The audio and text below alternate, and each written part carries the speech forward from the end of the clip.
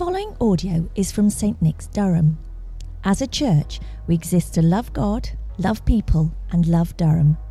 We hope that this sermon will serve you well as a supplement to your regular Bible reading, prayer, and participation in your local church. For more information about St Nick's, Durham, directions or resources, please visit stnicks.org.uk.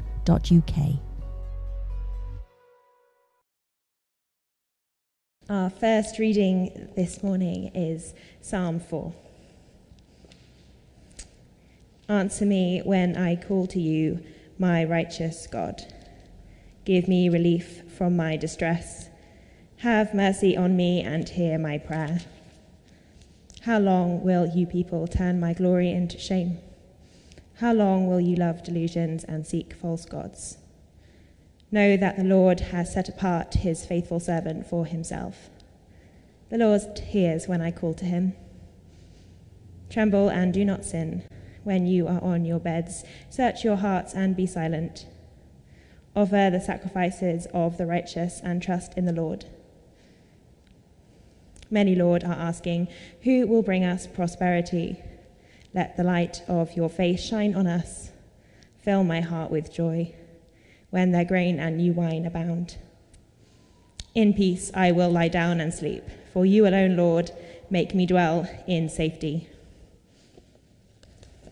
And our second reading today is from Acts chapter 3, verses 11 through to 20. While the man held on to Peter and John, all the people were astonished and came running to them in the place called Solomon's Colonnade. When Peter saw this, he said to them, "Fellow Israelites, why does this surprise you? Why do you stare at us as if by our own power or godliness we had made this man walk? The God of Abraham, Isaac, and Jacob, the God of our fathers, has glorified his servant Jesus. You handed him over to be killed, and you disowned him before Pilate, though he had decided to let him go. You disowned the holy and righteous one, and asked that a murderer be released to you. You killed the author of life, but God raised him from the dead. We are witnesses of this. By faith in the name of Jesus, this man whom you see and know was made strong. It is Jesus' name and the faith that comes through him that has completely healed him, as you can all see. Now, fellow Israelites, I know that you acted in ignorance, as did your leaders. But this is how God fulfilled what he had foretold through all the prophets, saying that his Messiah would suffer. Repent then, and turn to God, so that your sins may be wiped out, that times of refreshing may come from the Lord, and that he may send the Messiah who has appointed for you, even Jesus." This is the word of the Lord. Thanks be to God. Wherever you are this morning, let's pray together. Heavenly Father, Almighty God, touch our hearts that we may know you better. Touch our wills that we may serve you better. In the name of Jesus Christ our Lord. Amen. New series, and today we're going to look at a sermon. It may surprise you to know that people don't always find sermons exciting. I don't understand them really. But Mark Twain said that if all the people who listen to sermons on a Sunday were laid end to end, they would be much more comfortable. So with that encouraging thought, let's turn to the sermon. It's Peter's second sermon. You probably know all about the first one, which is the sermon he preached on the day of Pentecost. Nobody fell asleep that day when he began to preach, mainly because the listeners thought he was drunk, and there is nothing quite so gripping as a preacher who is off his trolley, as they say, or tight as a tick, or got his wobbly boots on. Never heard that one. But this sermon, the one I'm going to look at today, isn't to those who've come for Pentecost. These are people who come regularly to the temple. They are very religious, and they know their Bibles backwards or from right to left. They're here for the daily hour of prayer. 3 o'clock in the afternoon. And they recognize Peter and John immediately because they're also regulars in the temple courts for the daily prayers. And there is a man there hanging on to Peter. But they all recognize that man as well because they've seen him lying by the gate beautiful, asking for money day after day. And we all know he's been disabled for years, possibly since he was a child. And now he's leaping about with feet and ankles very strong and praising God. Everyone wants to know the inside story of this. And Peter grabs the opportunity to talk about Jesus. Now, the sermon that follows is odd. It's not exactly like any other sermon in the book of Acts. It's got different ideas and different words. It's thoroughly Christian, but Peter keeps popping in unusual ideas and unfamiliar words, which make it sometimes very different from all the other sermons in the book of Acts. It's also thoroughly Christian. So are those sermons, but it's very different in all kinds of ways. It just reminds us that the gospel always needs to be dressed in different clothes. The heart of the gospel never changes, but it needs to be dressed in different clothes, in languages that different people can understand, in images that make sense to different cultures and classes and ages and genders. Now, at this point, you might be saying to yourself, if this sermon suits the Jews of Jerusalem in 33 AD so well, there's probably not much chance of us understanding it in 2021 AD. So, shall we stop now and maybe finish up with a hymn? No. I think it's worth staying with this sermon. Let's briefly get inside the heads of those Jews in the temple courts.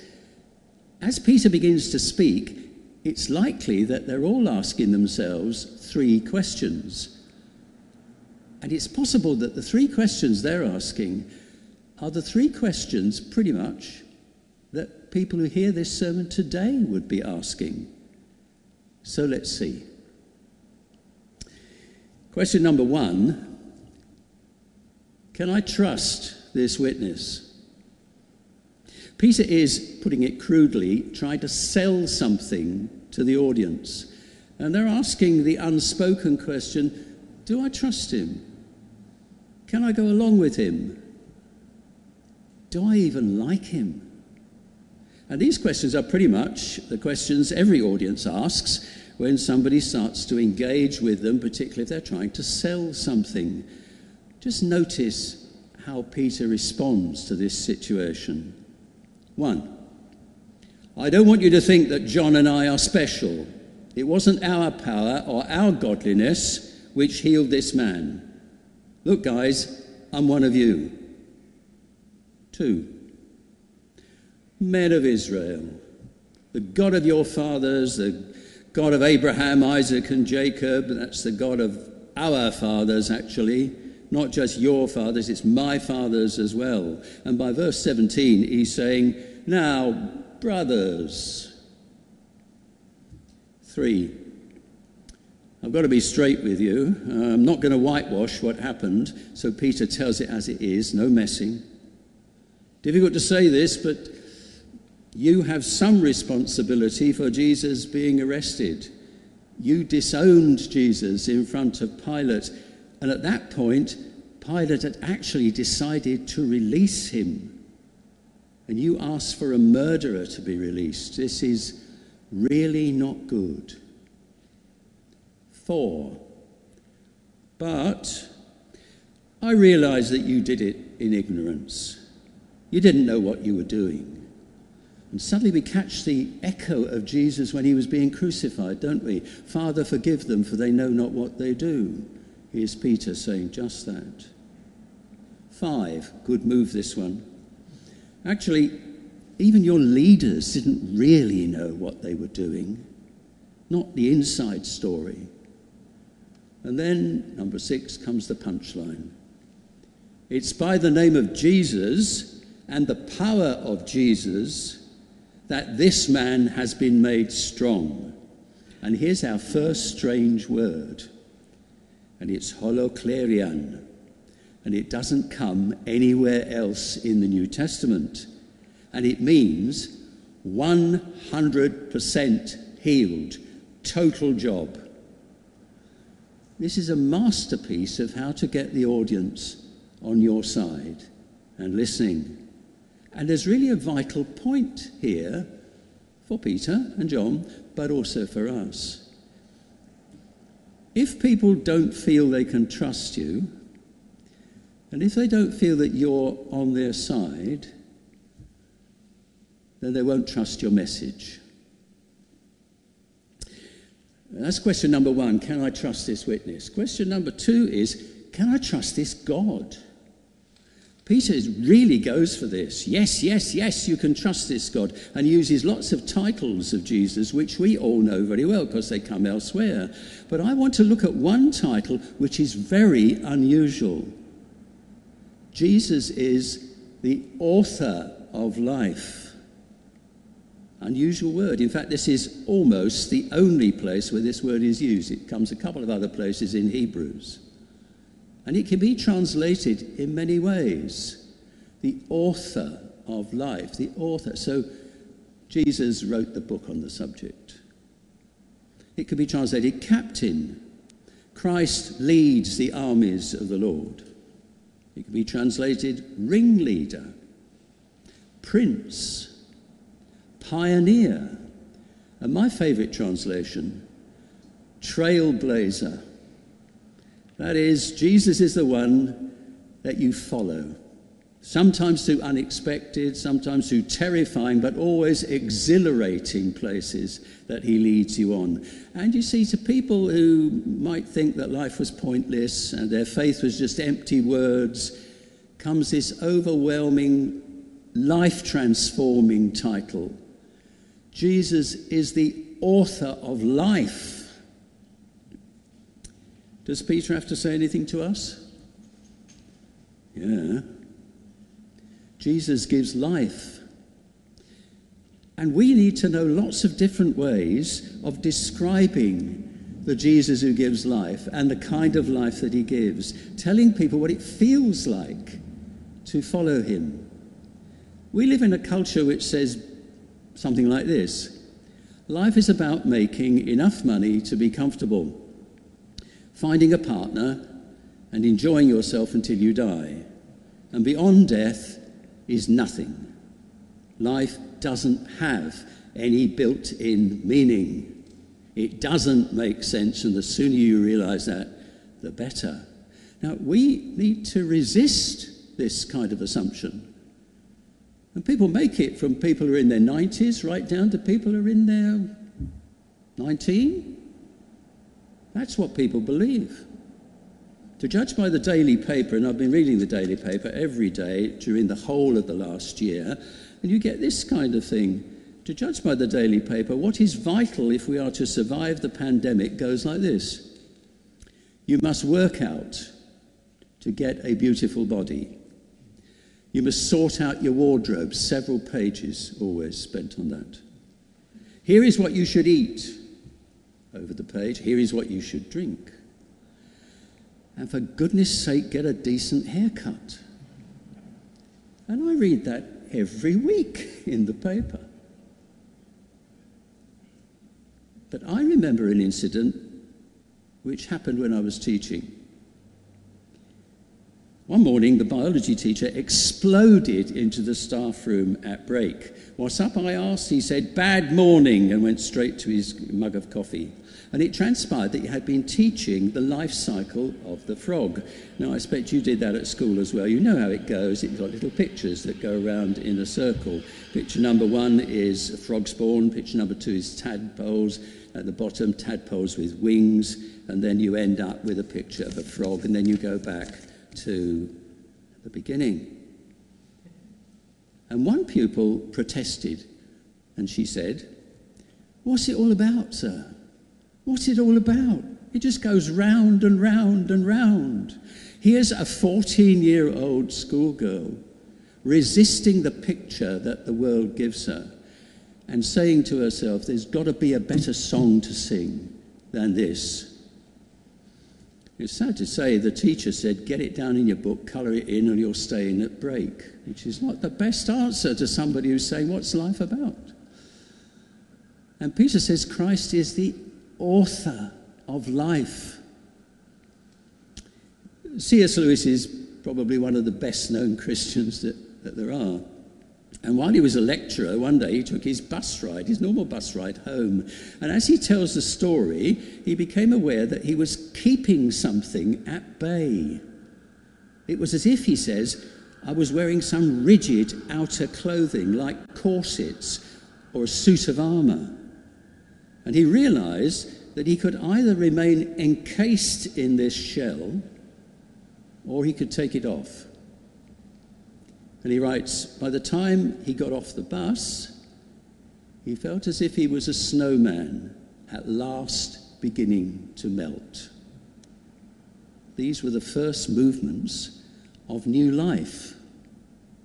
We know the story continued, and in the end he wrote the full story and entitled the book of how he became a Christian, Surprised by Joy. Christ is the author of life. It was true for those in Jerusalem who heard it first, and it is true for our world as well. Number one, can I trust this witness? Number two, can I trust this God? Number three, can I trust this vision? Peter offers at the end a vision of the future, including a glimpse of life beyond the grave. A picture of heaven, if you will. And again, he uses a phrase which hardly appears anywhere else in the New Testament. The times of refreshing will come. Here's Peter telling us that the Christian vision points towards this promise. It is a time of refreshing. Paul uses the same idea, but not the same word, when he writes to the Christians in Rome. And he's getting excited about seeing them. And he says, pray that I may come to you with joy, and together with you we will be refreshed. There's the idea, if not the word. Heaven is a time when you get refreshed. It is a picture we understand very easily in a time of lockdown. We hear all the time of mothers or fathers or sons or daughters or husbands or wives who have been stopped from seeing one another, and they grieve. But now, from a few days back anyway, they can meet the one they love, and both sides will be refreshed. And Peter says heaven is like that, only better. Paul often writes about people who refresh the hearts of the saints. And we know of people for whom it is a little foretaste of heaven to be with them. It is beautiful, that refresh the hearts of the saints. Imagine you meeting with a friend or a member of your family, and you know one another through and through. There are no secrets, there are no misunderstandings. You share at a deep level in your conversation. And so much laughter. How can a chat with a friend over coffee or a glass of wine or a pint, how can it be so unbelievably soul refreshing? But we all know it is. And that's a picture of the vision that Peter gives of heaven. Rowan Williams, in a book that many of us are reading, Aaron, I think, chose it for our Lent book. And he talks about a poem in one of his little meditations. He talks about a poem which for him is one of the best poems ever written about heaven. So I looked the poem up. And when you do, you get quite a surprise. Because the poet imagines seeing his long dead parents on the other side of a river. And they are young again. And the sunlight catches his mother as a 23-year-old girl. And she's laying a blanket, and they're going to have a picnic. And his father skims a stone across the river. And then they beckon to him and say, "Come over, come across. It's not as difficult as you think." I found that poem amazingly powerful, very moving. Who would have thought there could be so much pure joy talking with a friend or a family member? So says Peter, the times of refreshing will come. And they will for those who turn to Christ. For those who turn to Christ, tomorrow can be good. I will see those who I love again. And best of all, we shall see Jesus face to face. I love the spiritual that says, "Gonna lay down my heavy load down by the riverside. The times of refreshing shall come." That's our sermon, and it's angled at a particular group of Jewish worshippers, but it can still speak to us and to our world. It encourages us to be honest, straightforward, and faithful witnesses. It encourages us to speak passionately about Christ, who is the author of life in a sad and disillusioned world. It encourages us to get excited about the joy which awaits every man and woman who puts their trust in the name of Jesus. Amen. And alleluia.